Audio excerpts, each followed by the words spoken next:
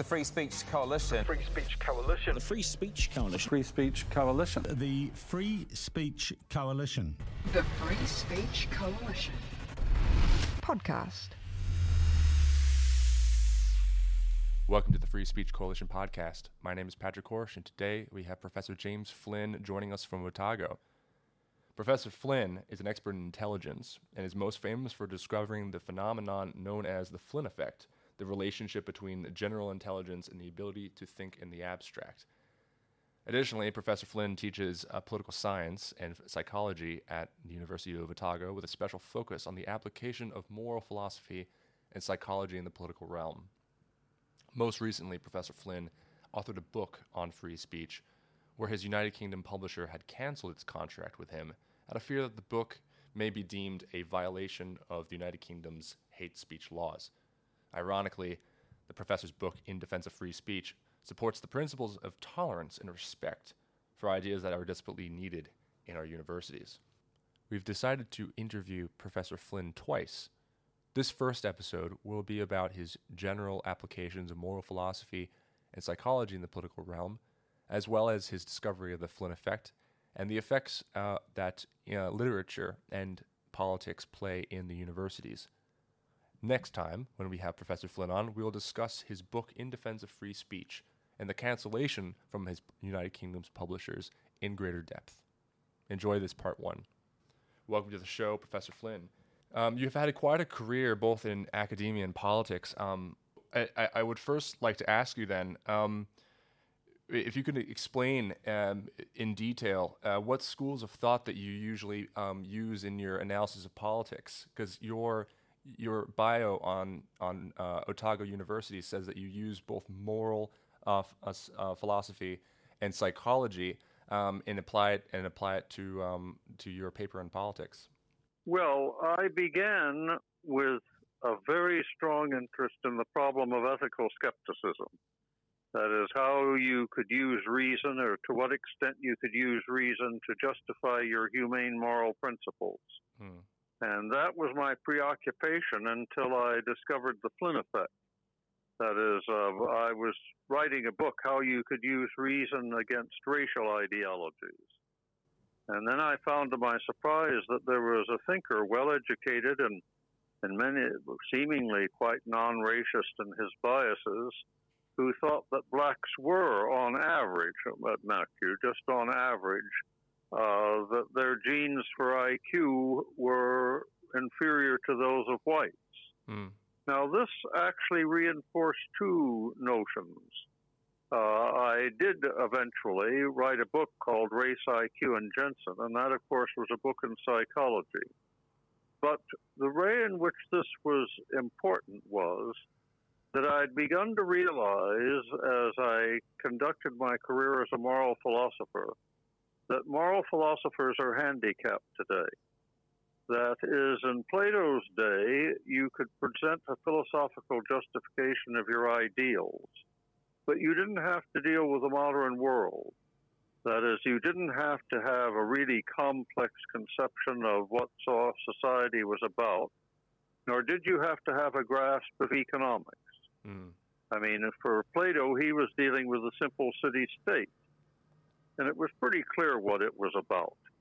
That is, it was a group of people who were sufficiently numerous to have a real civilization rather than the bucolic civilization of a village.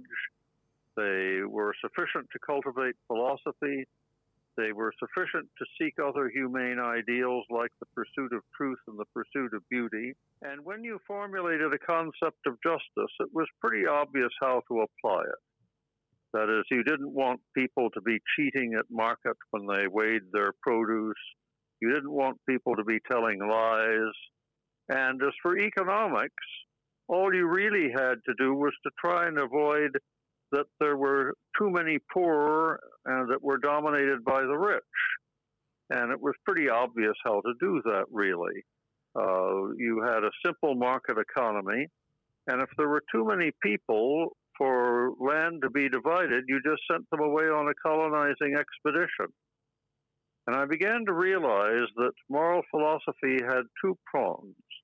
One is philosophical analysis, that elucidates how reason can defend humane ideals, and that you had to have a grasp of modern psychology and sociology, and particularly economics, that justifying justice was not enough. For example, as a just person, you might think that it was clear that you should introduce rent controls so that poor people wouldn't have to pay too much rent.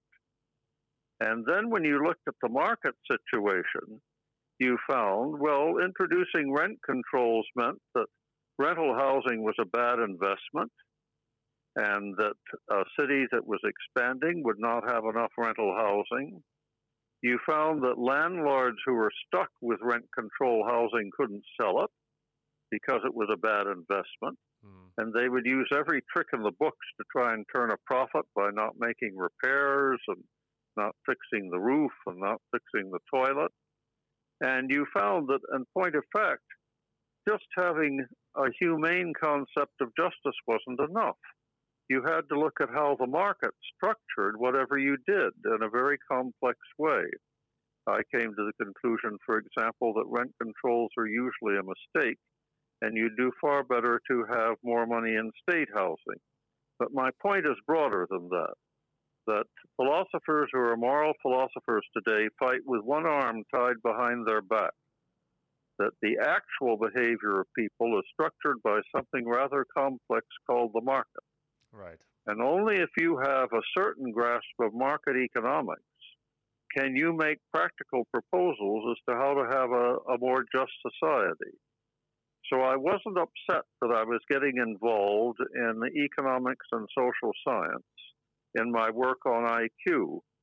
You might ask how market economics affected my examination of IQ, but I did a market analysis of the black marriage market.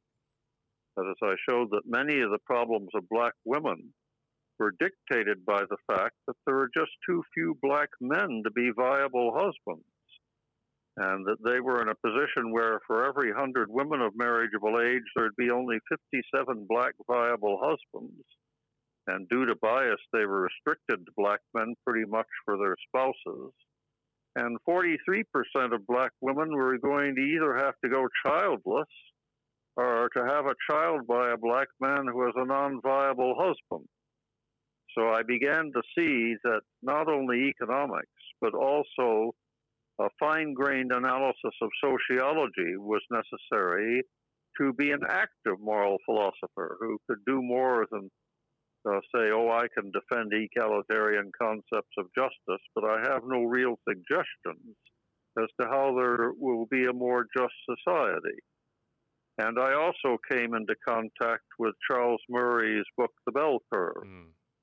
And in it, he says that thanks to the market, any steps we take towards equality will be counterproductive.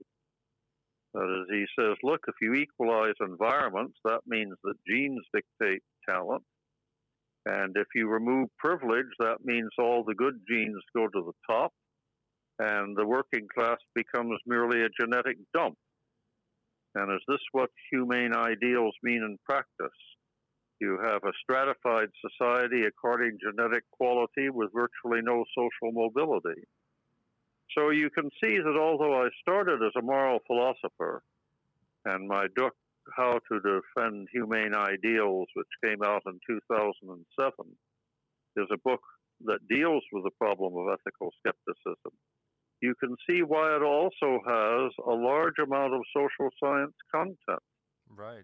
I mean, today we have the complex task of painting a picture as to what a humane society and a market economy would really look like. And we have to do a very careful analysis of the effects it has on human psychology.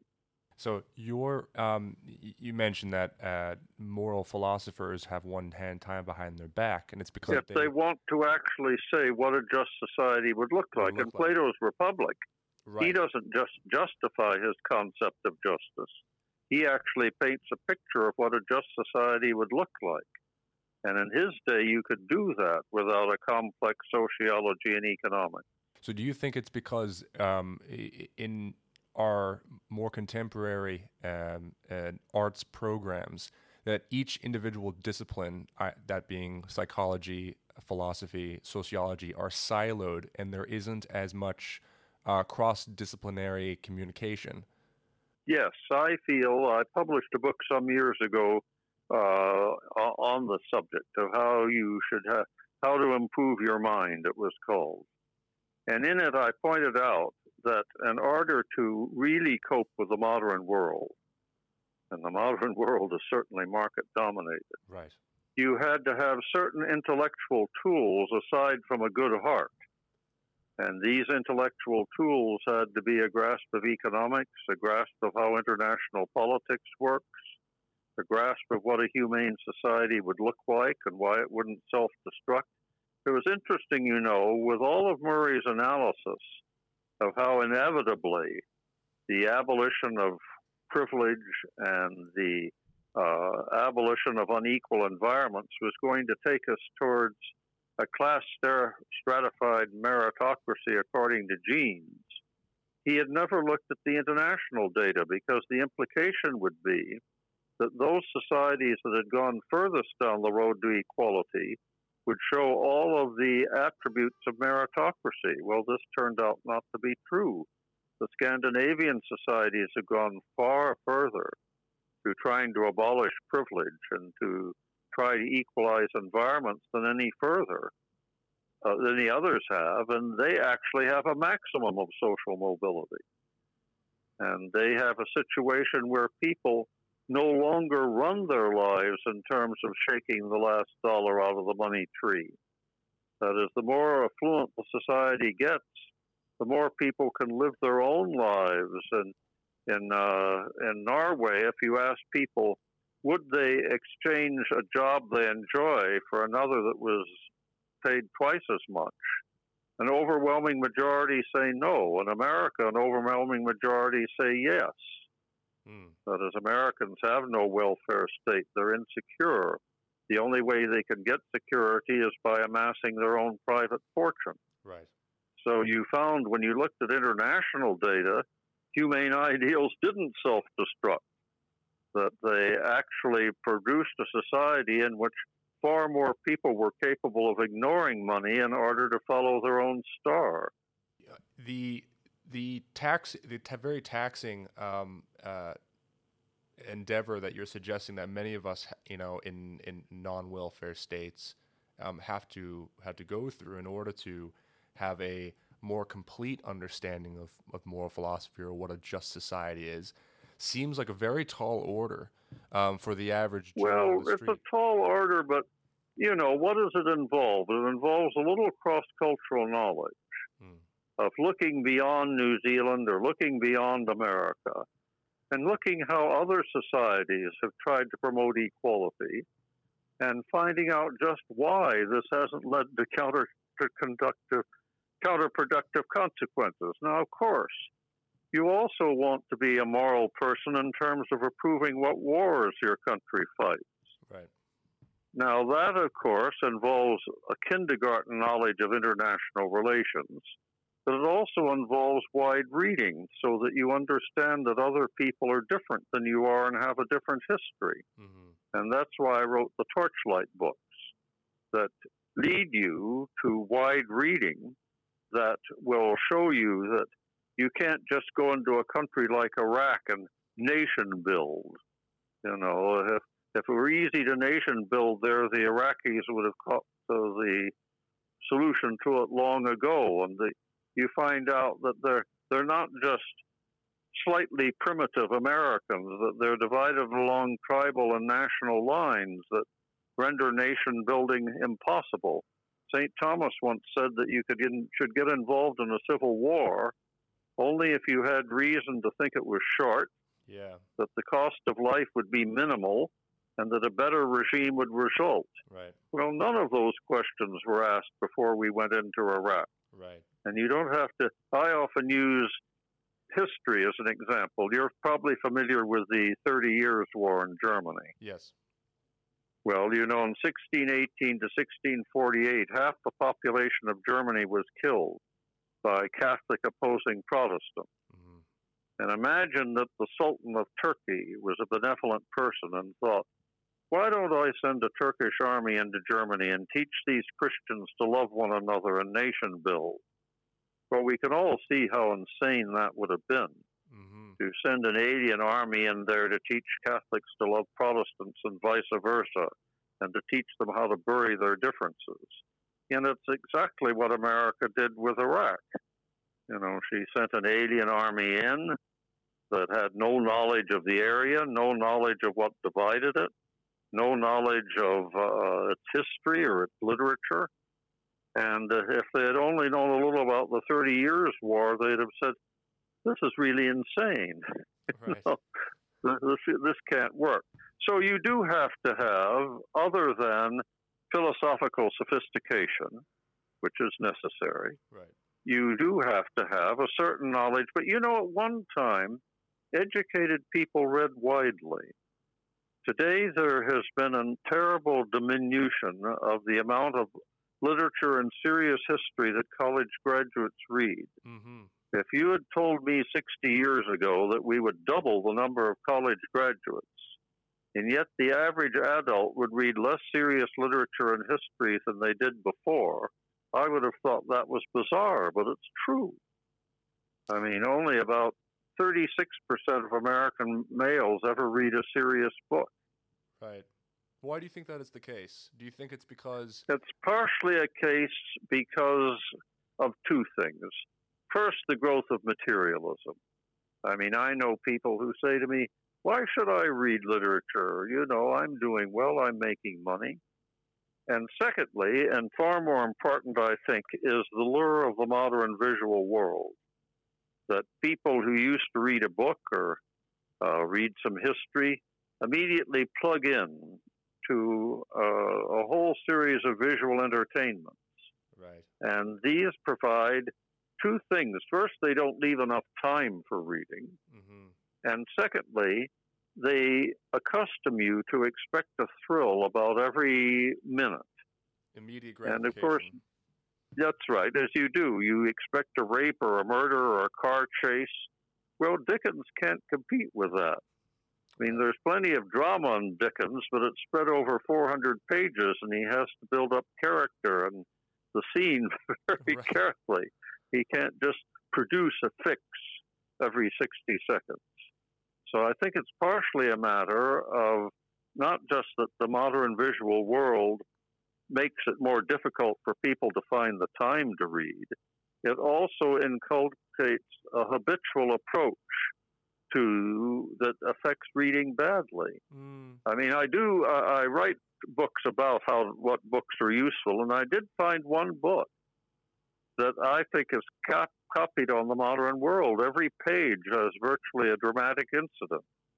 But of course, the author can't really sustain that over 300 pages. Right. And in the long run, it makes for a very unsatisfactory book.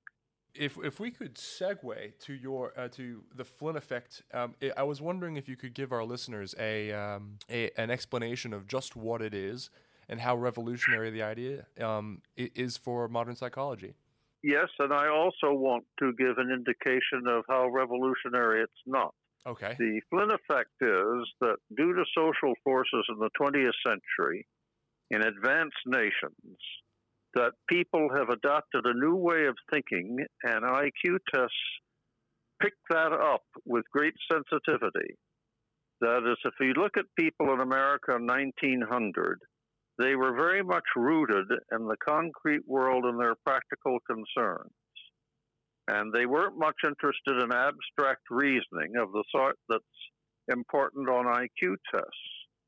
And of course, things changed. For the one thing, the nature of work changed. That people, rather than just doing factory work or subsistence farming, a far greater percentage of them were drawn into the white-collar classes, and a far greater percentage of them were drawn into the professional classes. And for these things, formal education was a prerequisite. Right. Most Americans dropped out of school at the 4th grade in 1900 or the 6th grade at the latest. They saw no point in it. They didn't need that. All they needed was basic numeracy, if they needed that at all. And as the 20th century went on, a number of things happened. The world of work began to demand more educated and abstract skills. The world of leisure, people had more leisure, and they wanted in that leisure, everything you do on the internet isn't mind-sapping. Some of the puzzles the internet poses are fairly interesting conceptual problems.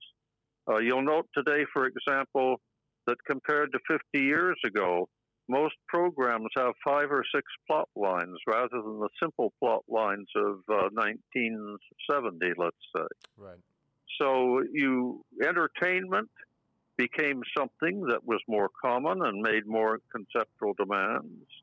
Professional and middle-class work developed and made more demands. All of this meant that if you wanted your children to do well, they had better have the formal thinking of formal education. And you may ask, why were IQ tests really sensitive in picking up this change from a pragmatic mentality to a mentality that emphasized abstractions and logic?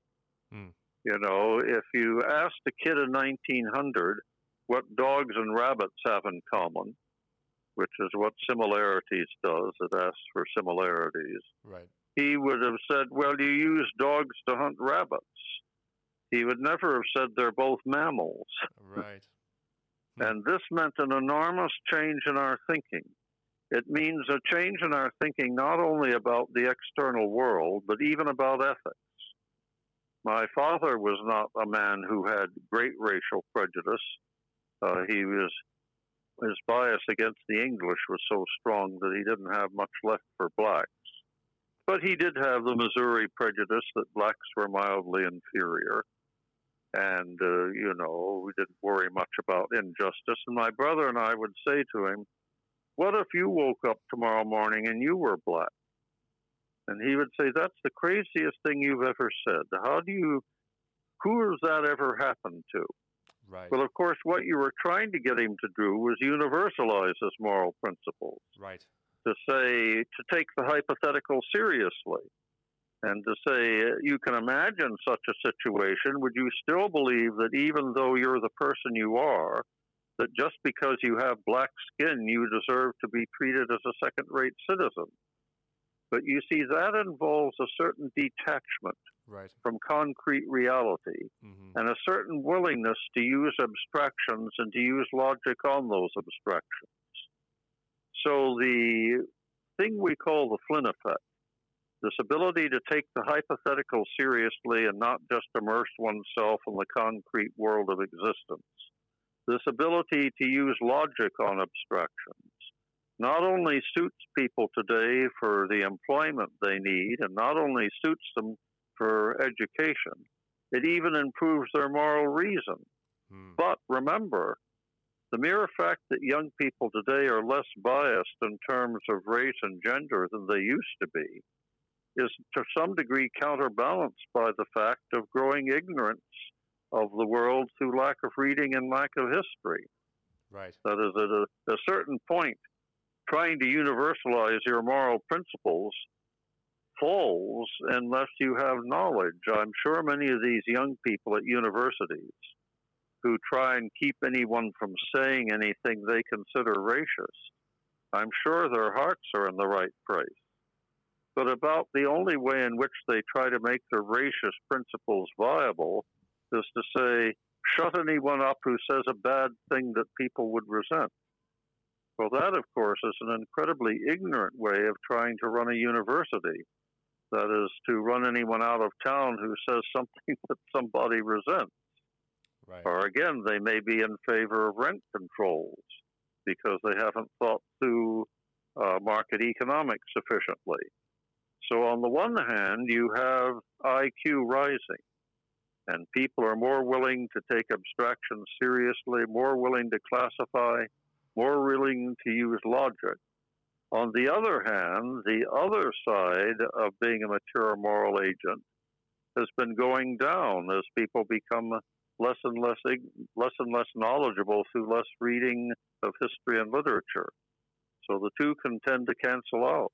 And how do you see this story ending then, if this current trend continues? It's so hard to tell because looming over everything, of course, is the climate. Right. You know, when we look at the next century, you would think, well, due to the spread of tertiary education, but tertiary education has spread about as far as it can spread unless everyone is to spend their entire life at university. So it seems to be running a bit out of gas. But you'd say these people are bright enough. They should have the tools for analyzing the modern world, but they don't. Their hearts are in the right place. They are less tempted by sexism and racism, but they are endlessly able to be manipulated by the media and the politicians in terms of fighting crazy wars, in terms of seeking simplistic solutions to their problems. The notion that the only reason they aren't well off is that America hasn't been tough enough in negotiating trade deals. They can be prejudiced against the welfare state by propaganda without ever actually looking at what's the...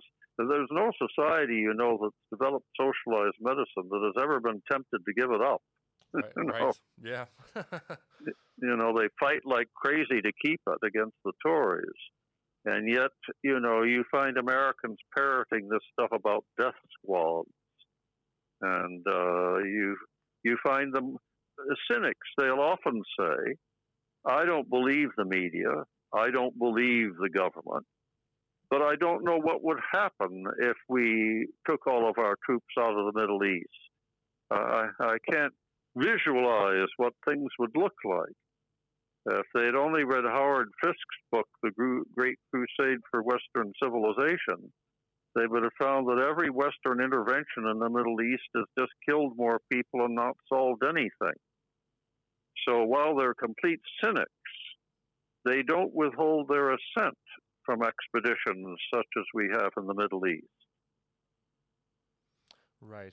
And as I say, as they become increasingly preoccupied with developing problems like coastal flooding from climate, you would hope they would have the sense to see that when you have severe coastal flooding from climate, you have to have a national housing policy that gives everyone a decent residence. You know, here you're going to have millions of people displaced. Are they just going to be thrown on the market economy? So you would like to be optimistic to some degree. But on the other hand, you realize that the forces that try to prevent people from critical intelligence are very powerful. And you see that universities are doing less and less of their job in teaching people to have more than vocational skills. Right. So I think it's very difficult. I'm not much interested in whether IQ keeps going up in the 20th century. I think most people today have absorbed most of the benefits that lie behind IQ rises. But I have grave doubts about whether the fund of general information and the level of knowledgeability will increase in the 20th century. And without that, you're fighting with one arm tied behind your back. So how do you solve for this then? We need to instill a culture where facts and empirical evidence are once again sought, because what I see is, especially in the arts community at the universities, the humanities, there seems to be an almost insulating attitude that things that are, especially in the newer subjects that employ critical theory, use a moral, a moral ideology that tends to discount or any empirical evidence that acts the contrary or proves the contrary, or at least goes against what they believe as being. Well, remember that some courses that call themselves critical theory are systematically attempting to undermine critical intelligence. Yes.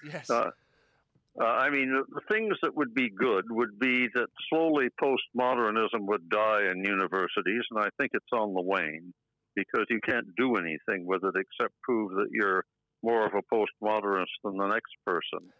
But you would have to offer, I think, a minor in critical thinking that was available at all universities that essentially used literature and used history and used social science and used economics to actually think critically about current problems. You can always say, well, someone who has taken history and someone who's taken English and someone who has taken this or that will develop that skill. But that skill has to be taught.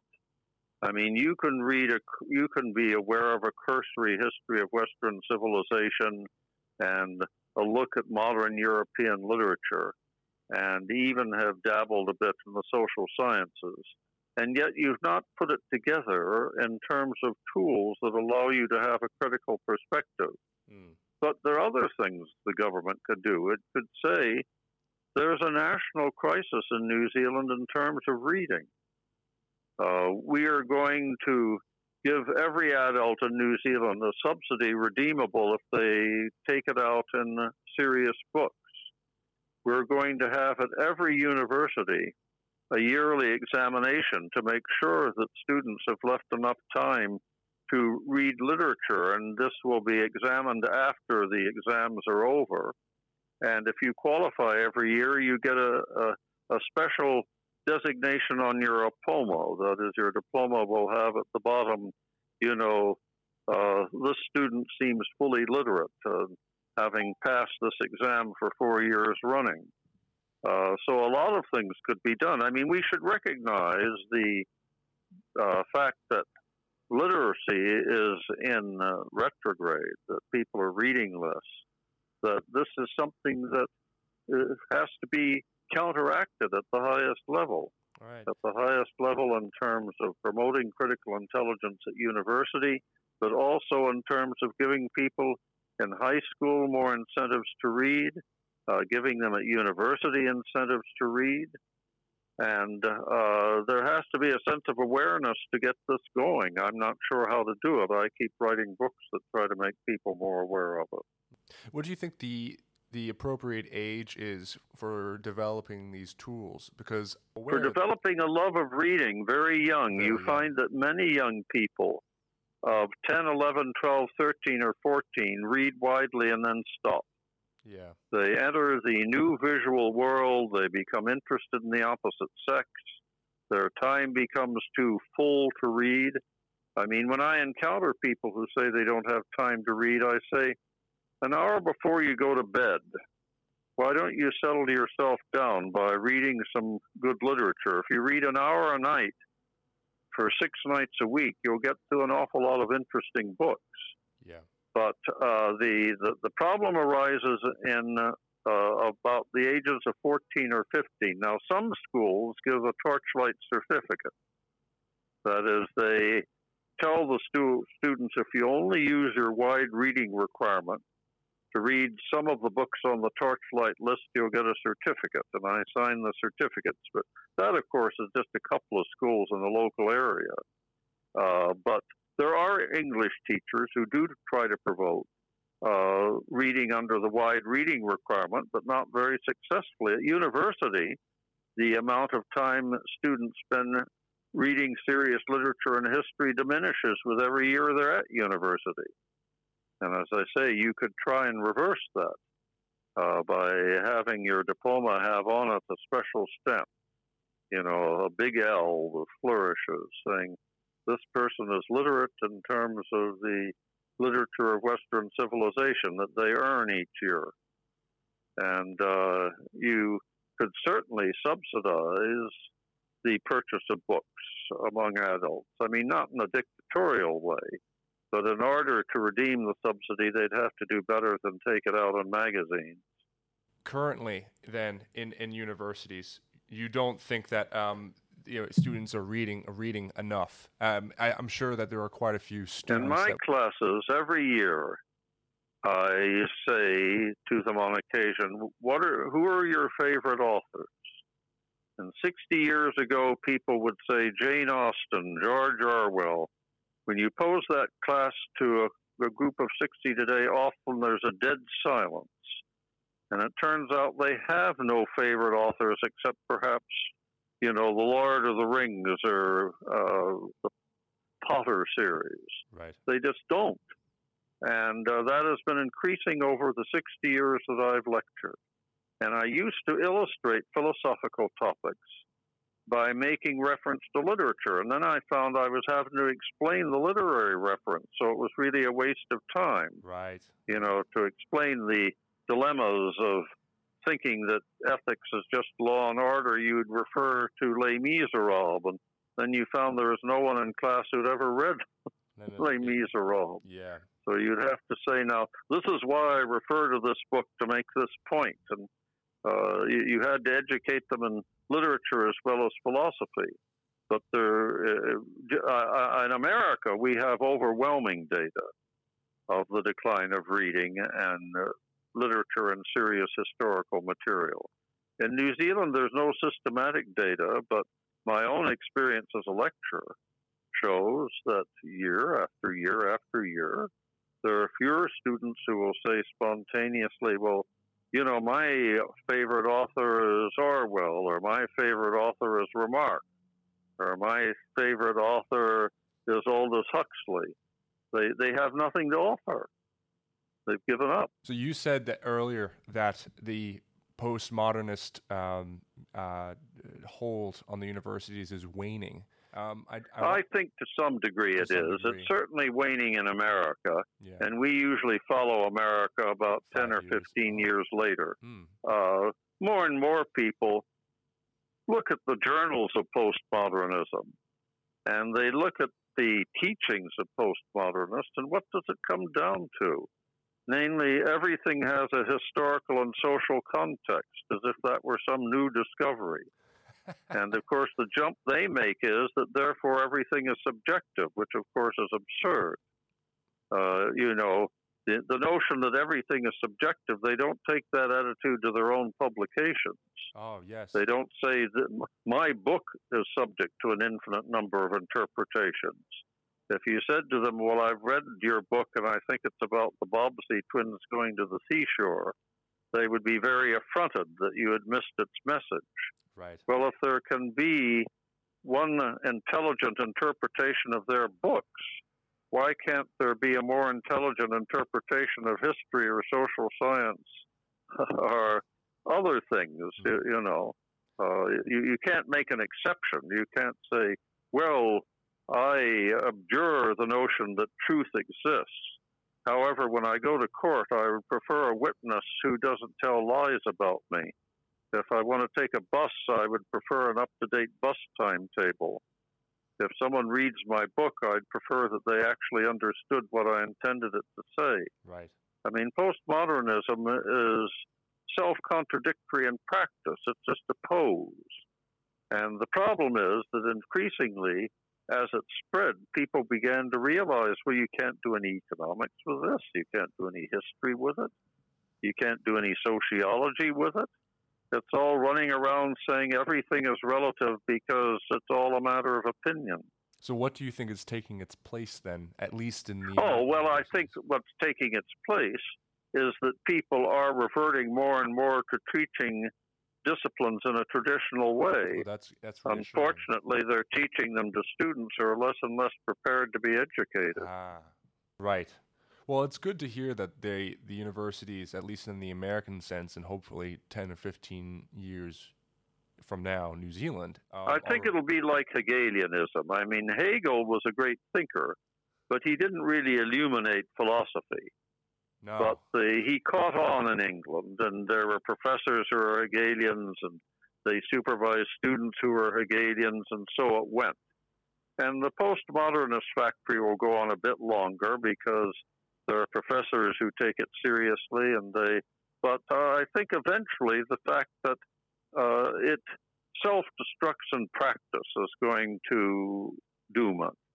Well, thank you very much, Professor Flynn. That was extremely illuminating, and I'm sure our listeners learned a great deal from your insight.